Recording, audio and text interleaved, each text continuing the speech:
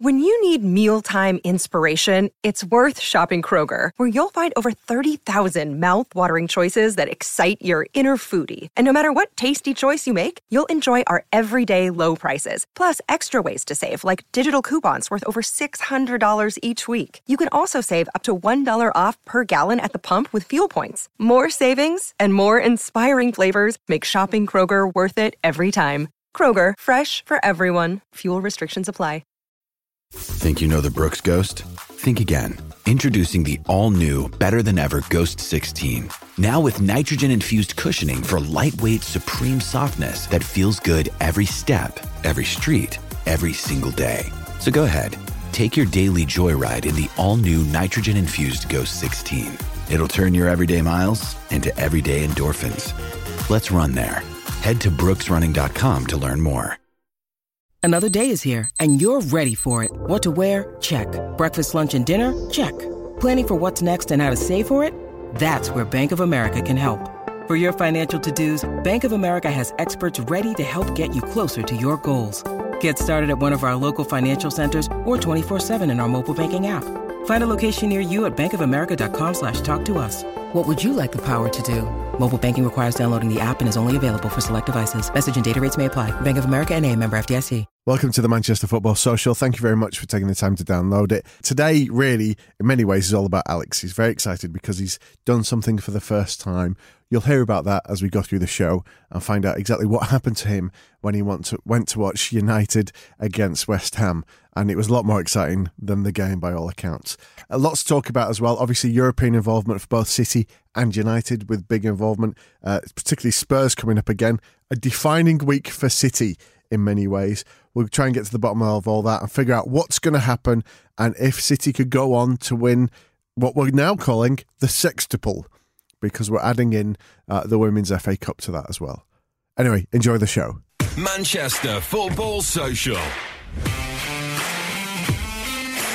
So hello and welcome to another edition of the Manchester Football Social, the voice of the fans, which is exactly what we are. Alex Boardman, who do you support? Manchester United. I would have never have guessed. I'm a Man City fan. My name's Ant McGinley, and you are very welcome to join us here this afternoon. As always, 0345 111 7625 if you want to get in and give us a call, or Alex's favourite way of getting in touch. Yeah, text us 87711. That is the best way, I think. Yeah, at MCR Footy Social. And remember as well, like if you're just catching this and you're out and about, this is also a podcast. As you'll know that if you've listened to it by searching for Manchester Football Social. Yes, and there's also a United version and a City version, so you don't have to listen to the one you don't like. Yeah, very easy. Manchester United Football Social or Manchester City Football Social. But let's look at now, because it's been a very busy week. What's been happening today, though? Well, today, Liverpool are currently beating Chelsea. There's 20 minutes left. Liverpool are currently 2-0 up against Chelsea, which puts Liverpool on top. They will have played one more game than City. City played earlier today. Yep. They beat Crystal Palace, which a lot of people were predicting as a bit of a banana skin. Didn't turn out to be. City seemed quite comfortable 3-1 winners. I've not seen that one. Possibly the pass of the season as well from De Bruyne. Really? Yeah, just in terms of weight. Well, there was no passes of the season at Old Trafford yesterday. I heard this. Oh, wow. United limped. Any adjective that just means, like, did not do very well. What is it a slug does? Just crawled. So we crawled, slimed. I thought you had to have, like, some kind of limb to... Well, anyway, whatever. We beat West Ham 2-1 somehow. Right. It was not vintage, let's put it like that. All right, we'll talk about that in a minute. And if you want to get involved, the conversation's open to you as well. 0345 111 7625. And then what we'll do is we'll talk about a lot of busyness in terms of Europe. Obviously, we had Barcelona and Spurs, respectively, this week. Mm-hmm. Second leg's coming up in a couple of days. Similar results for both of us. And a lot to take on. Exactly the same result. Got beat 1-0 in both games. Can we pull it back? That is the question. And, so let's talk first of all. Do you want to talk United or City? Do you want to do City first? Because I haven't seen the City game. I walked in and saw the last 2 minutes. So I walked in and just saw a goal. which really, I walked in like that. Oh, City, this is the banana skin one. Well, actually, if you come in a few minutes earlier, that's when it got interesting because we were 2-0 up, and then about 10 minutes from the end, they scored a great free kick. To be honest, having watched it back at the replay, I don't think it was that great. I think it was that thing where Bernardo seems to have opened up a big crack in the wall and moved away, and then Ederson's positioning. And obviously, like my football career does not compare, but he seemed to be more in the middle of the goal rather than step to the side where the gap was. And so those all contributed. It was great. Went in the bottom corner, so you got to give credit to it. Well, goalkeepers, I think, get a lot of unnecessary stick now for not saving, on the positioning and things like that, because the ball moves so much. And I think as well, the game has changed a lot in terms of what goalkeepers are expected to do, because I've heard a lot this week, and we'll talk about it when we talk about United in a minute, about how bad De Gea's distribution was against West Ham. It was noticeably poor, and it was the thing he was absolutely best at. He was best in the league for 3 or 4 years at that, and it just seems... But then the thing was, like 3 years ago, nobody cared. All they cared about was your ability to make a save. Yeah. Right, and if you had a big kick or a big throw or some quirk, or you were really tall, that was the important things being a goalkeeper. Anyway, so that made it quite interesting, quite scary for the last couple of minutes, because obviously we really couldn't afford to just come away with a point. We need to keep the pressure on. And then Jesus scored, and I'll be fair, he was offside marginally, but he was when they showed it back in the replay. Jesus was offside, broke through at the end. I finished the game off 3-1. It should have been 2-1, really. Right. So Sterling got the other 2? Yes. Seems to Which means so. Sterling, I think, has got, is it 10 or 11 goals in his last 9 games? Wow. I think he's for City 20. I've seen that. Yeah. So he's now got 21 goals for City this season. Right. And I think it's 27 for the season combined. So for England, so 20 and league ones and 21 league. 21 league goals, 27 in all competitions. That's impressive. Pogba's got 16 in all. How many of those? How many of those are penalties? A lot. Yeah. For 6, I think. Because he changed his penalty technique, didn't he? This is what I heard. He did.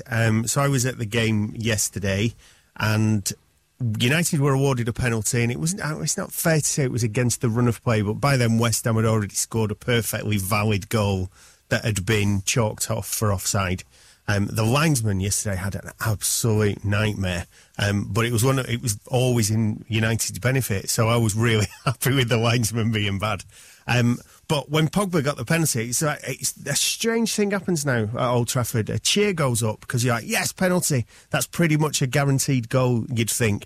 And then as Pogba stepped up to take it, the entire stadium just went, oh no, he's going to do that ridiculous run-up. Noticeably, he only took 3 large steps backwards. So a bit more like... when a rugby kicker does it. Oh, like Jonathan Wilkinson used to do. Yeah, they do those exaggerated steps back.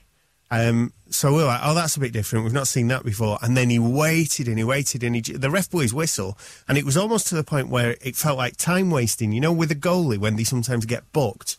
And I remember thinking, will this be the first time a player's ever been booked for not taking a penalty? Anyway, he stepped up and smashed it. To give us the lead against the run of play, but more importantly, the last 10 minutes when West Ham had could have scored, but for a wonder save from De Gea, could have scored again. Antonio hit the bar.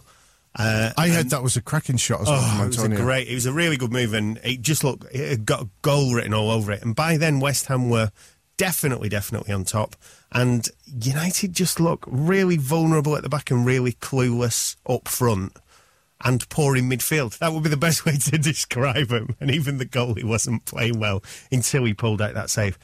So with 10 minutes left, they got a penalty. United got a penalty. Definitely was a penalty. And again, the same thing. Pogba steps up and you're thinking he's just taken one. Is he going to revert back to the ridiculous run-up? But again, he was an even better one, the second one, and he absolutely belted that home. But as with all Old Trafford leads, at no point, 10 minutes left, was everyone in the stadium thinking, oh, they will just ride this out now. I remember just the atmosphere was like, oh, well, it's inevitable. It's going to finish 2-2. So the worrying thing about this, just because I didn't see the game, I just heard some of the conversations and interviews afterwards as well. And even in the interview, Solskjaer was saying, oh, well, we didn't play well, but we got the result. Yeah. And there was that thing just a couple of weeks ago where Louis van Gaal was saying that basically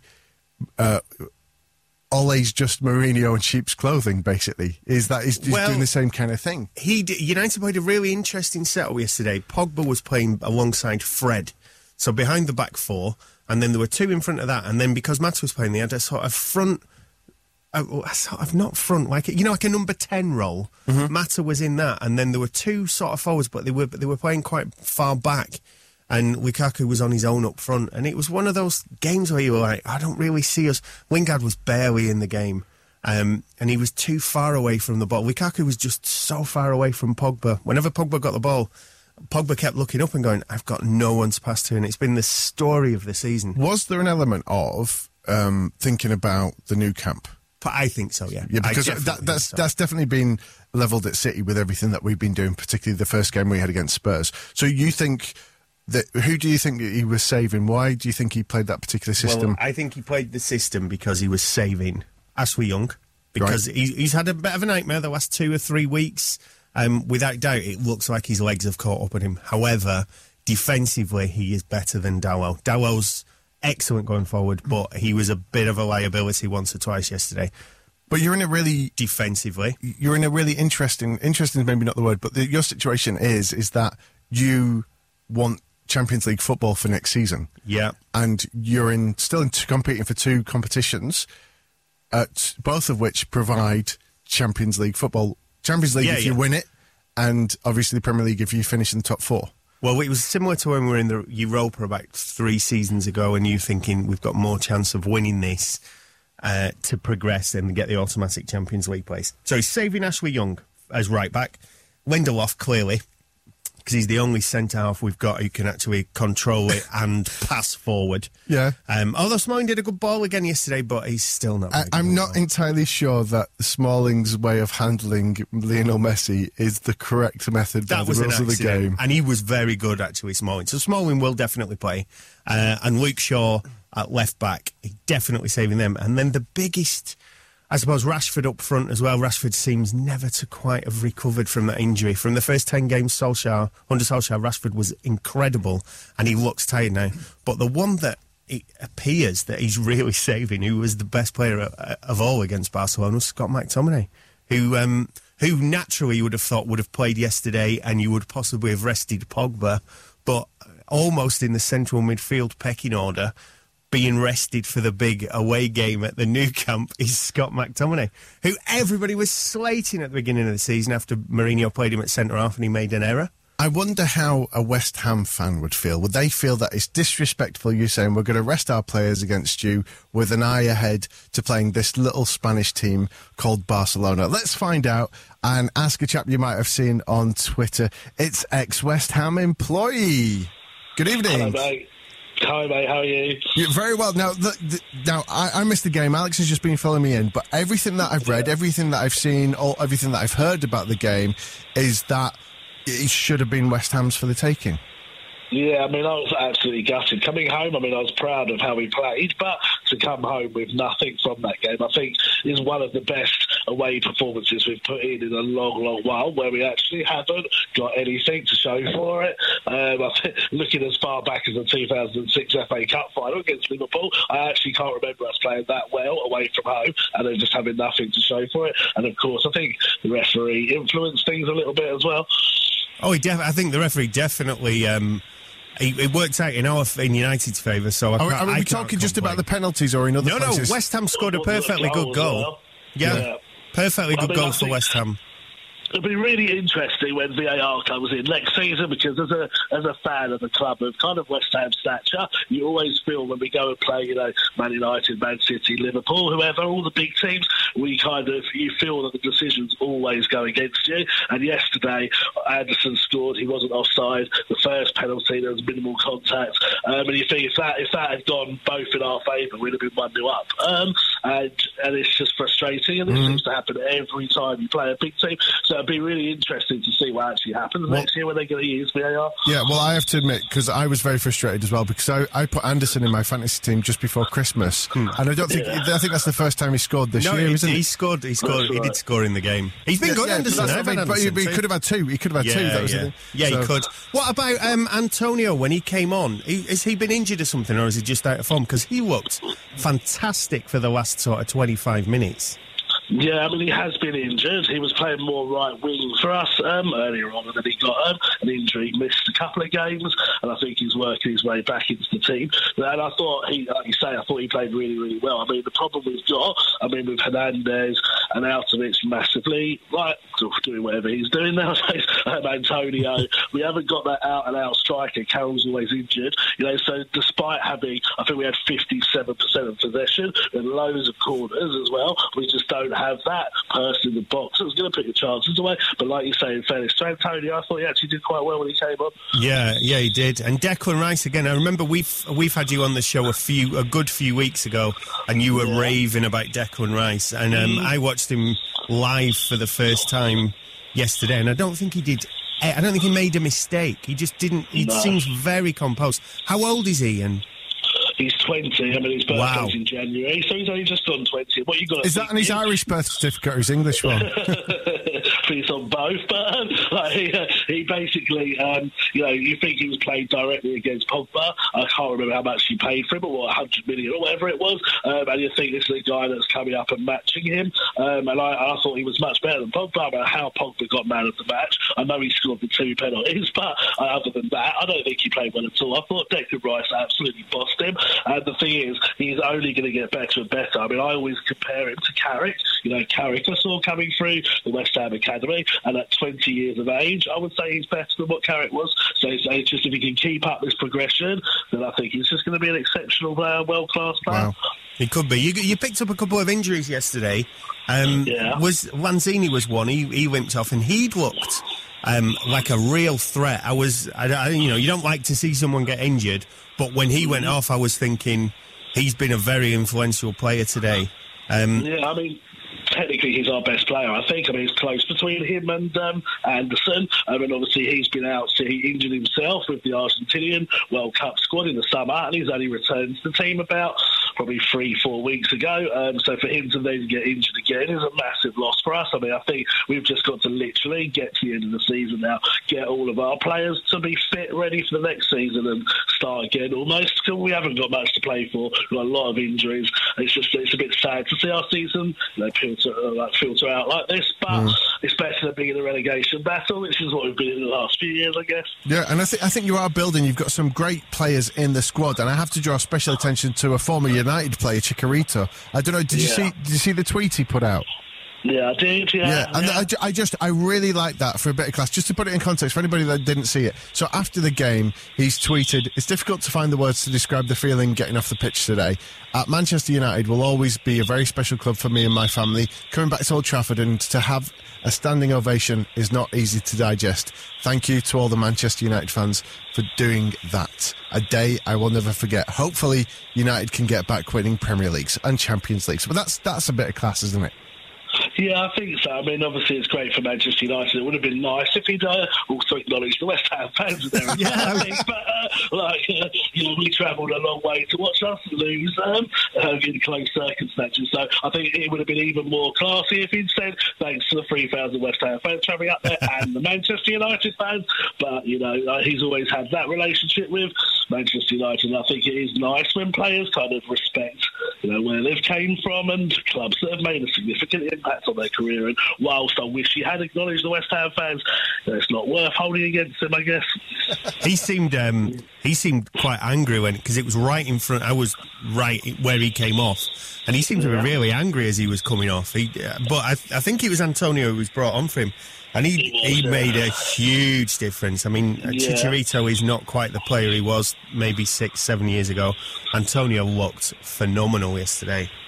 Yeah, I mean, I think the problem with Hernandez is that he's played often as the lone striker. Now, just looking at his physique, he hasn't got the physique to be able to play that role as effectively as someone like, perhaps Andy Carroll or someone of, Lukaku, someone of a bigger build, a bigger frame. So I do feel a bit sorry for him. But you're right, he isn't quite the same player he was at Manchester United. I mean, let's be honest, if he was, he wouldn't be at West Ham. So that's what we have to. Yeah, well, you've also got Zabaleta and Andy Carroll. Zabaleta was good yesterday. Yeah. But anyway, lovely to speak to you. If people want to follow you on Twitter, if you've got any of the West Ham followers, where can they find you?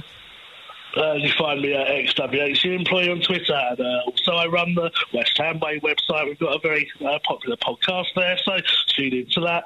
All right, thank you very much. Thank you, cheers. Thanks, X. Yes, just really what you say, my girlfriend will be upset. Have you been speaking to your ex again? Yeah, we did that joke last time he was on as well.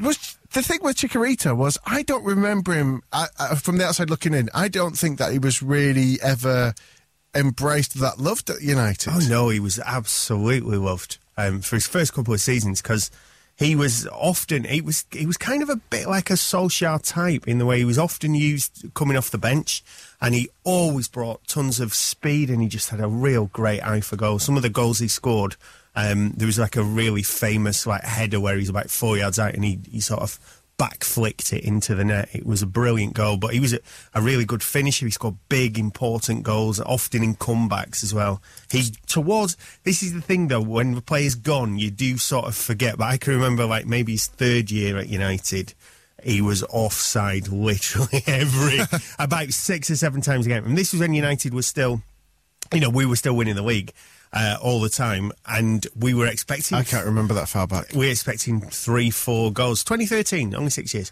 We were expecting 3-4 goals a game, and then he'd be like, oh, he's offside again. Oh, he's offside again. And he got frustrating, but he was always well loved. But I think when he went, it feels like it was the right time for him to go. And then there's other players. I don't know what it is. Maybe it's just the passion that he played with, and because he didn't score that many goals, did he? He did. He scored. His hit rate was really good. He was a great striker for the first sort of year and a half, 2 years, and then it did diminish after that. Another example of play were both the De Silva twins, but especially with Rafael De Silva, Brazilian fullback. Absolutely adored still by everyone, but he was one of those players as well where, we've got some pretty ropey fullbacks at Old Trafford, so was he worse than any of them? No. But was he of the absolute standard where you're putting him with Dennis Irwin, Gary Neville, Evra?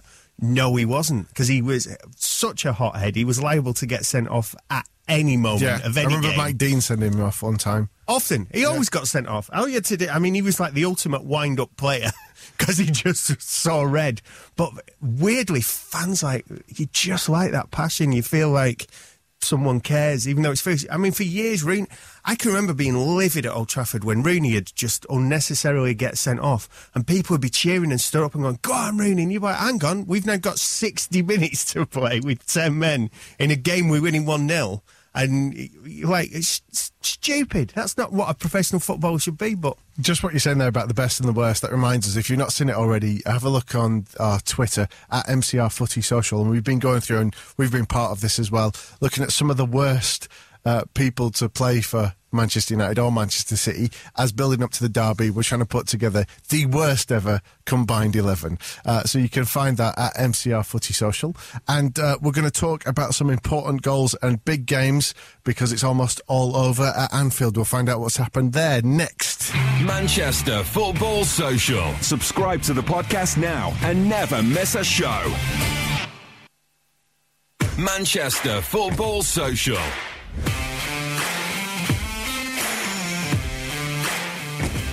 It's the Manchester Football Social. Alex Boardman representing United opposite me. Yeah, hi there. And Ant McGinley opposite me representing Manchester City.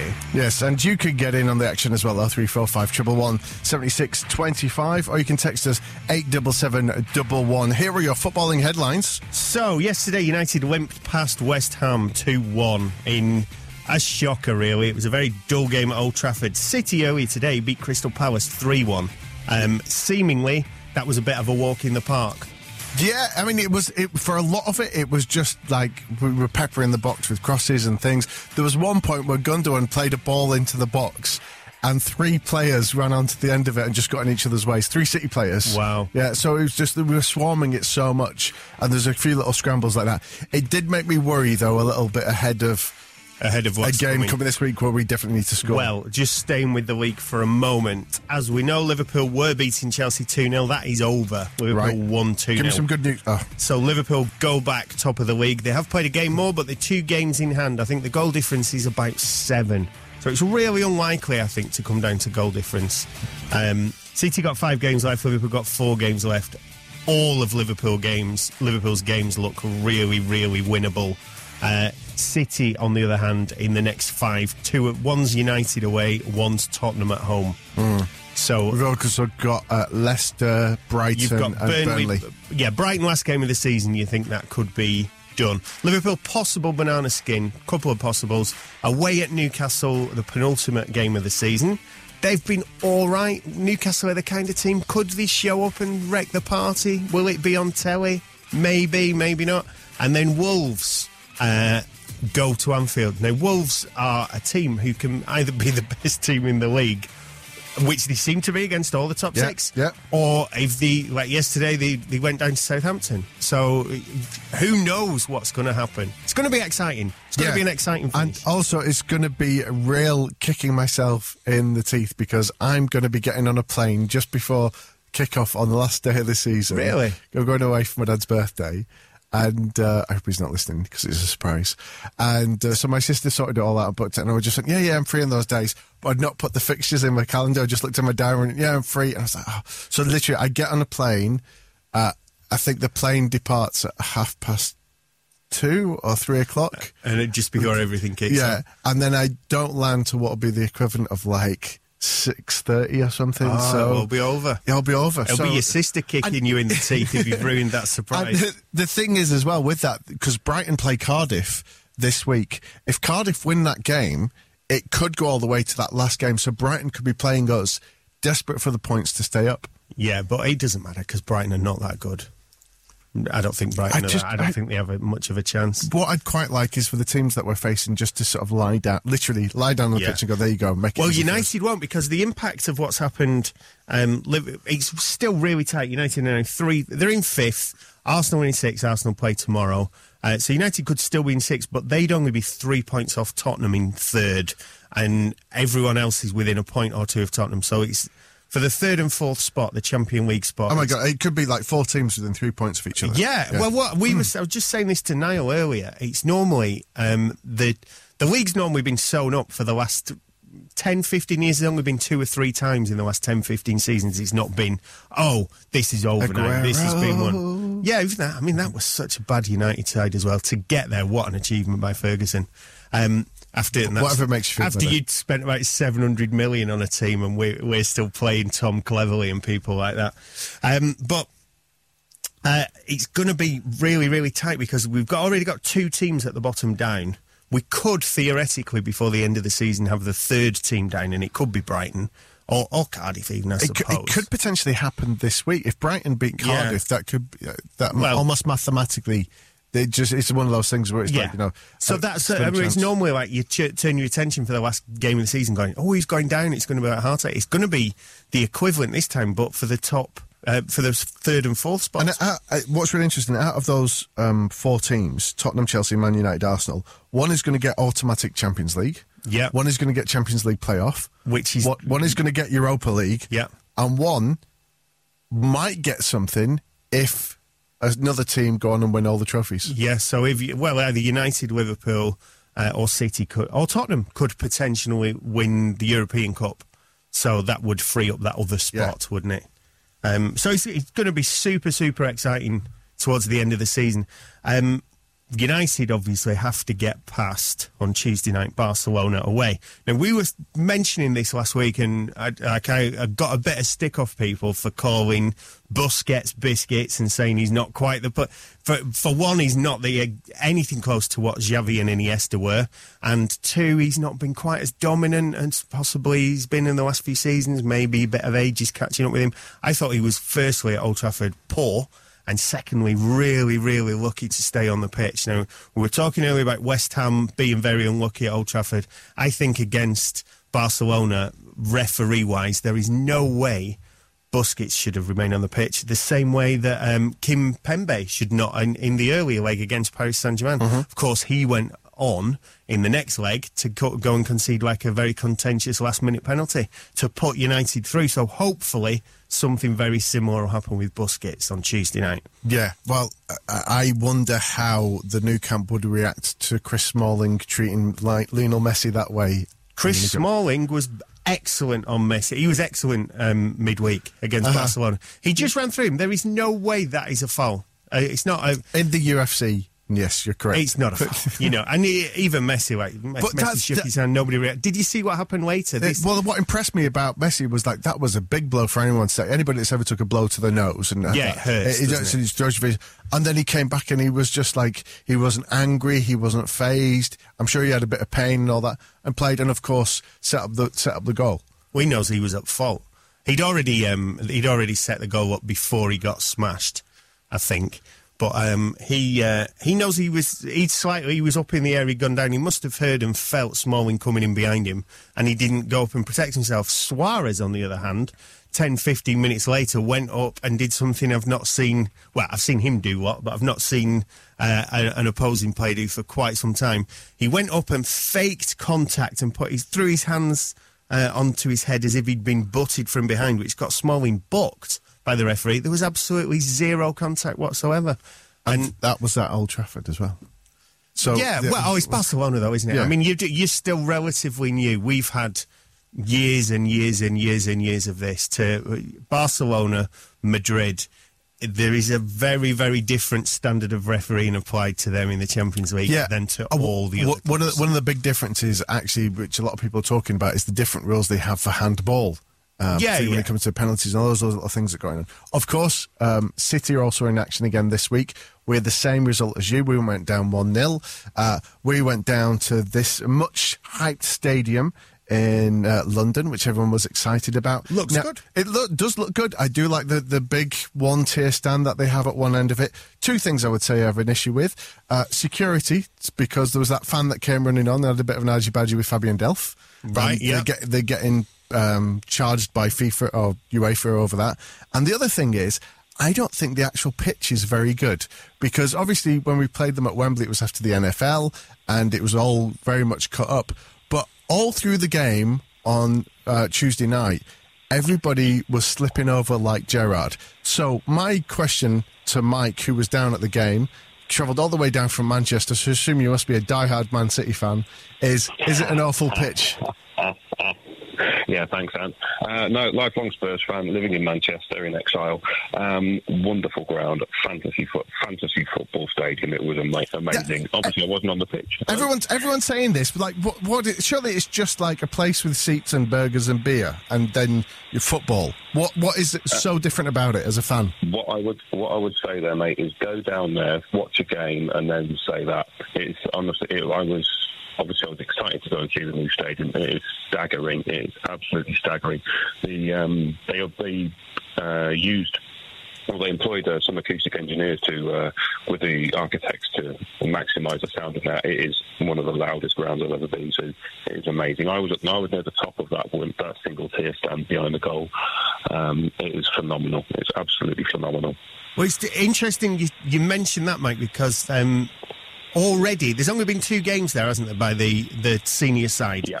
And already 2 fans have... 3. Oh, yeah, sorry, 3. That was the third one, wasn't it? Already 2 fans have been banned for persistent standing at the game. Is it being over-stewarded? Have you noticed any of that? Are people telling you constantly to sit down, or...? Well, I didn't get that at all. I think, for nearly every ground I've ever been to, you always get there are signs up around saying don't stand for ages, and I didn't really notice any great emphasis on that more than any other ground I've been to. Where I was up near the top of that big stand behind the goal, and we were mostly standing throughout the whole game. But you do have a seat for that. It's not like the one in Dortmund, which is all standing, is it? No, it's not. It's all seated, but I think the lower half of that tier has been designed so that if and when legislation changes in the future to allow safe standing, it's been designed with that in mind, so that they can accommodate that should that come to pass. That would be quite an awesome sight, and also sign. Phenomenal. It seemed from the telly. I only saw it on the telly. And I was really happy Tottenham won. Of course I was. But it seems like you are kind of a bit walking wounded with Kane, and didn't Dele Alli go off with some sort of... was it an arm fracture or something? Wrist fracture. Dele Alli's fractured his hand. Harry Kane, he looks like he's gone for the season, which of course is going to be a blow to any team. However, earlier in the season, we've lost him for quite a few games earlier in the season, and we won all the games without him. I think I mentioned last week when I was on your show that I thought we rushed him back against Burnley and lost the game when we just put him back into the side far too soon and upset a balanced team that was winning games, particularly with Son in the form that he was in at the time. So I'm not really overly concerned about that. At the same time as well, Dele Alli was injured as well, and I think we missed him more than we missed Harry Kane. So going into the return leg on Wednesday, if Dele Alli plays, I'm confident. I'm not so confident. I'm not so concerned about losing Harry Kane at this point. I think there were goals elsewhere in the team, as we've proved earlier in the season. I think Dele Alli is going to be is more important. So who do you think you might play in midfield? Because Wanyama came on, didn't he, alongside Sissoko, and that is one athletic, strong midfield. And didn't Wanyama score the opening goal yesterday against Bournemouth? Huddersfield it was, yes. Huddersfield, yeah. So I would go with the same midfield. I would go with the same midfield as we played against Man City. I think Harry Winks has proved himself over the last 2 years as being completely at ease at the Champions League level. He's dominated Real Madrid last season. He's been absolutely superb against whoever he's played against this season. I'd stick with the same midfield that played on Tuesday. Thing is, you're pretty 50-50 with Manchester clubs this season, because you beat United at Old Trafford, you lost at home. You've beaten City at home, and you've lost to City at home in two different stadiums, which is quite impressive. So you've now got 2 games with City. You've already had one last week. 2 games, Wednesday night, Saturday. Yeah. Do you think, because everyone beforehand was saying, could City win all the games this month? Obviously that's not happening now. Do you think Spurs can win 3 games against City in a row? I don't think we'll win both games coming up this week. I think I said last week that with the 3 games in 10 days, I didn't think that City were going to win all 3 of them, and obviously I was proved right on that score. A 1-0 win on Tuesday. It should have been 2. We should have got a second one towards the end, but never mind. I do think that we'll score up here on Wednesday, which means that Man City will get 3. Now, of course, Man City are perfectly capable of getting 3, so I think it's still very much in the balance. I'm confident. I agree with Mike. And they've been also Tottenham, because when this draw was made, a lot of people up here, City fans, a little bit overconfident and going like, Tottenham are one of the teams you would have fancied. They've been excellent, Tottenham, in this competition all season, and away especially. And you are a side that can play, you can keep it tight, and someone like Son is going to run all day, and if you can just get him the ball. And look what Lucas Moura did. Admittedly, it was only against the cannon fodder of Huddersfield yesterday, but Lucas Moura's there. There is the depth in the squad there that can come in and cause problems against anyone. Well, early in the season, he was phenomenal against United. He just ran everyone ragged, so I'm praying the same thing happens again. It would be nice. I mean, it was a shame in a way. He mentioned when the draw was made that a lot of the City fans were really confident. I always thought it was a bit of a shame that we didn't have our first Champions League game in the new stadium against one of Europe's big clubs. But it's only Mike, I am loving it, my friend. Before you go, because you're going now, that was awesome. How much do you want for Son? Not enough money in the world, mate. No, I think he's your best player. I think he's absolutely phenomenal. He's superb. Is Eriksen still the player he was? Because it was in the papers today that United were interested in trebling his wages, but he seems to have had an average season. He's by the standards he's set over the last 2 or 3 years, he's been very hit and miss this year. Very disappointing. I would, if he was to go, I would hate to see him go to one of our rivals. I'd much rather see. I mean, this week, the last couple of days, been talk about Real Madrid. About Man United earlier in the season. The talk was about Real Madrid going for him. I'd much rather see him go abroad. I wouldn't want him doing to us what he's done to so many clubs for us next year. I did say just before you go, but I need to ask you this: did you have one of the pints that fill up from the bottom? Yes, I did. Does it taste better? It just tastes like beer. The beer was nice. It was all right. But it didn't taste any. It just poured quickly. Right. How much is it? How much is a pint? It was very reasonable. It was £4.50 a pint for a Premier League football stadium in London. That's very good. That makes the 860 million for the stadium worth every penny. Mike, thank you very much. No problems at all. All right. Thanks. Yeah. Cheers. Bye. So there you go. City taking on Spurs twice this week. So Wednesday and Saturday. Yeah. If you could only win one, what would you take? See, I was going to ask him that question. If we could only win one of the games. You can only win one of those games because you need to beat them in the Champions League. If you draw with them, they're through. If you lose, obviously. All right, I'd go for the Champions League. Really? There's still the chance because we have a game in hand on Liverpool. At the minute, we're 2 points behind with the game in hand. If we ended the season making the Champions League final, winning the Champions League, and coming runners up by a point or 2 points on both of us, like on 90s. Really? Yeah. Because I'd be happy with the Champions League, and I know you'd be upset at Liverpool winning the league. Yeah, no, I don't know. I'm feeling like that quadruple needs protecting now. If you want to get in touch with us, 0345 111 7625. Hey, it's the quintuple, remember, because you were the ones that started making the Charity Shield a proper trophy. So that was Mike, who went down to a new stadium to watch his team. You went to watch your team in the same stadium, but in a different way. We're going to find out what it was that Alex did next on the Manchester Football Social. Manchester Football Social. Subscribe to the podcast now and never miss a show. Manchester Football Social.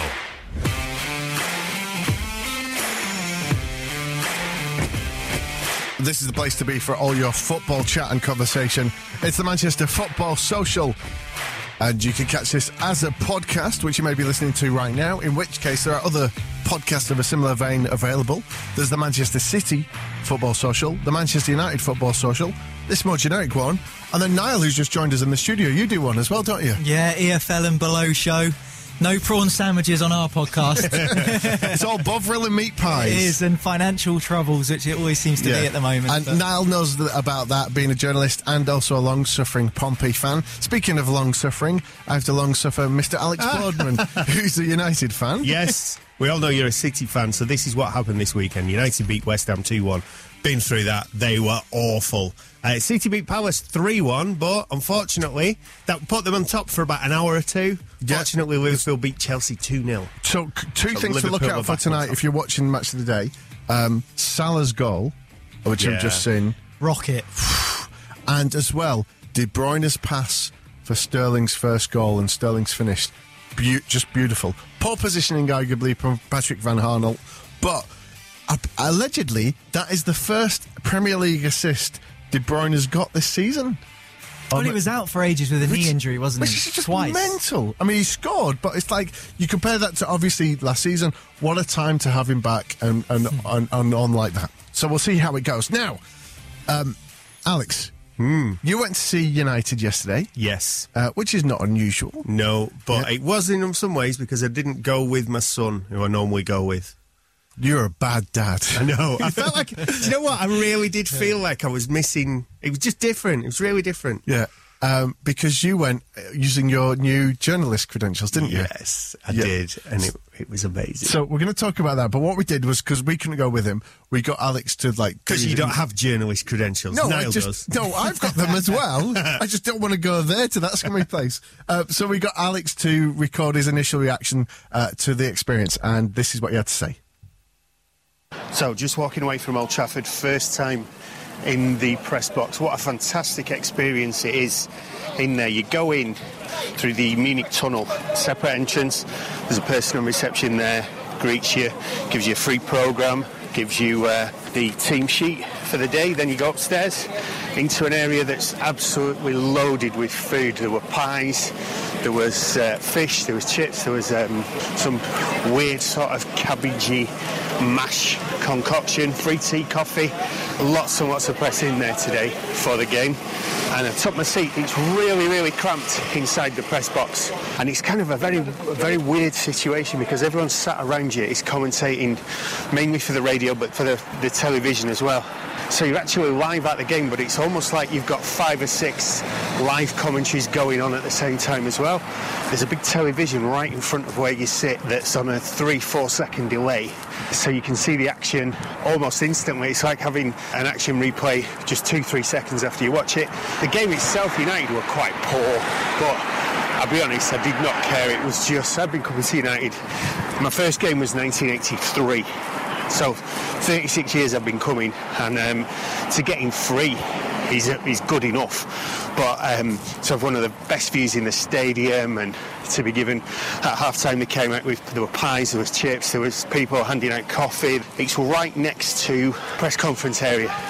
So I accidentally went in there, saw a door, and I thought I'll go through this. I was looking for the toilet, and it's the area where Ollie will be sitting afterwards, talking about a United 2-1 victory. All in all, an absolutely fantastic day. I've got to go now. I'm rushing back to the tram. What an absolutely wonderful, wonderful day. Thank you very much to XS Manchester. Thank you to the Football Social. Well, there you go. So have you got your breath back yet?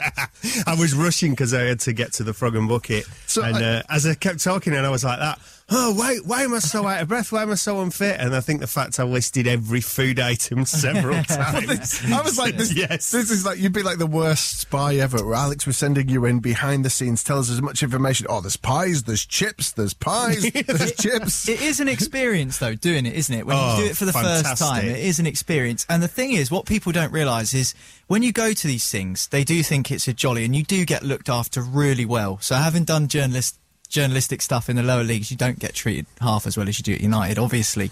But you get more legroom in the Stretford end than you do in the press box. And you've actually got to do work there. You know, you sat there commentating for however long, 90 minutes. You're doing your match report. If you're so are we talking like Ryanair legroom? I'm talking less than. I'm talking your knees are scraping against the seat in front. In terms of press facilities at United, it's not the best in the league. And to be perfectly honest, Old Trafford to me looks like it needs a lick of paint. Looks like it hasn't had any work done on it for 20 years. Well, there's the new David Meek news sort of area that they've just built, and that bit's indoors. Yeah, lovely. Inside, underneath, and but the actual outdoor bit, it's a little bit cramped, really cramped. Well, I was sat. But you do get a great view, obviously. You do get a great view, but I was sat with some dude, and he was all over my side of the everything. It was just like, oh, come on, dude, hutch up a bit. And then because I'm sat there smiling, and he's like typing away and doing live commentary. Yeah, you got all sorts of notes, and you got to try and, the sound of notebooks being flipped over on the radio. Now you understand what it's all about. But I mean, you're right close to the away fans as well, aren't you? You're not, but yeah, I was sat 4 seats away from Peter Schmeichel. So before the game, I was just sort of sat there, and I was like in a daze. I must have had the most gormless look on my face. Just really like happy to have got him free. Next thing I know, I'm stuffing a pie down my face, drinking a cup of coffee. Did you go in at half time? Of course I did. They were serving more cakes. Wait, hang on. Cakes, sandwiches. They don't bring the stuff out to you. No, you've got to go and get it. You have to go. Oh, that's rubbish, isn't it? I bet they bring it. It's okay. Free food. They have to bring it to you, otherwise it's rubbish. What are you talking about? I might be doing it at City on Saturday. I bet you they bring it like in a silver platter out to wherever I don't think they will, because everyone else did seem really busy. I did have that, that slight imposter syndrome, where I was like, should I get like my phone out or something and pretend to be writing some sort of match report? So I just sat there smiling, to be honest. So the thing is, right, so you're sat next to like Peter Schmeichel, and this Peter Schmeichel's in the where all the directors and the girlfriends and everybody sit. So he wasn't commentating. Like 3 people away. No, so I was right on the edge of the press box. But if you're sat next, because obviously, like with me and you doing this now, we're like 2 meters away from each other. Mm-hmm. But I was this close to Schmeichel. We can hear everything else that we're saying, that we're doing. Yeah, like so, people are commentating on the game. You're watching it. And you're not commentating because that's not something that we do. No, and you're not allowed to... They said that very, very definitely. I said, what am I allowed to do and not do? And they went, Don't stand up and start cheering. Don't start shouting. Don't grab the bloke next to you and kiss him. Don't wear a United kit. Don't wear a United kit. It's so hard. There's almost like an unwritten rule book of press box etiquette that you can't really do. And if you score, you cannot celebrate. Because you're supposed to be there for work, neutral. If it's Aguero, right? The Aguero goal in 2012, oh, come on, you're not going to be able to stop yourself. But when you Pogba's scoring a penalty against West Ham, you should be able to. But you still have that. Of course you do, but you got. Do you know what's easy? Because I've had 2 children, so bedtime's always about 7 o'clock when they get to the age of 2. So when Champions League used to be on and like a goal goes in at 8, you do that silent punch and like. You know, that kind of thing. I saw your reaction with Rashford against PSG. Yeah. That wasn't silent. But yeah, so it was, I mean, what an experience. A rubbish game, but it was so great. I'm just thinking, though, can you imagine if you just sit down to watch Match of the Day tonight and it's a game Alex has been at, and all of a sudden as the guy's commentating on it, he drops the mic because Alex has come over and hugged him. More likely like I'd spilt my pie or my coffee on him. I say, well, the good thing is you do get a little bit. I mean, at least it's other journos around you, because at Plymouth Argyle, right? I've commentated there, and the fans are one row in front of you.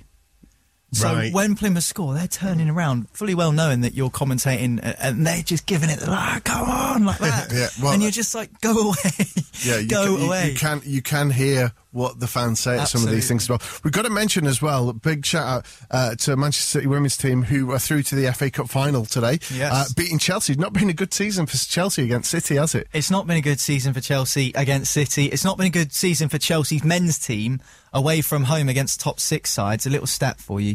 They've lost all of their away games against top 6 sides this season with an aggregate score of 13-1. Wow. That includes today's 2-0 defeat to Liverpool. Mind you, part of that would have been the 6-0 at City. Of course. But still, that's... and of course, as you say, the women's team, 1-0. Horrible own goal to concede for Chelsea. And it looked like it was in the very last minute as well. It really was. So Manchester City through, so it could be a good... season for both. I was going to say, would that count in the thing? So we kind of go from quintuple to sextuple. Are you in the Youth Cup final as well? The FA Youth Cup. We missed. I know it's at City's ground, City's Academy Stadium. I need to double check on that because I think the under-18s. I think the under-18s might be. Because we had the under-23s lost against Sunderland, who then lost against Portsmouth. So, because they were in the same trophy. That's Checkatrade. Checkatrade. So we could have come away with that. But anyway, let's not get carried away with that. Let's be honest. All you could win is you could win the Community Shield and the Women's FA Cup. That's the only thing. And the Carabao Cup. We've already won it. That's what I meant. The Carabao Cup. Those are your best chances. Watford look tasty. Yeah, come on, Watford. Well, we'll see. It's a big defining week for City. How many times have we heard that this season? Every week. Every week. All right. Thanks very much for joining us. Thanks very much for listening. Thank you to Alex Boardman. Thank you to Niall. And thank you to me. I've been at McGinley, and you remember you can get this as a podcast. Manchester Football Social. Subscribe to the podcast now and never miss a show.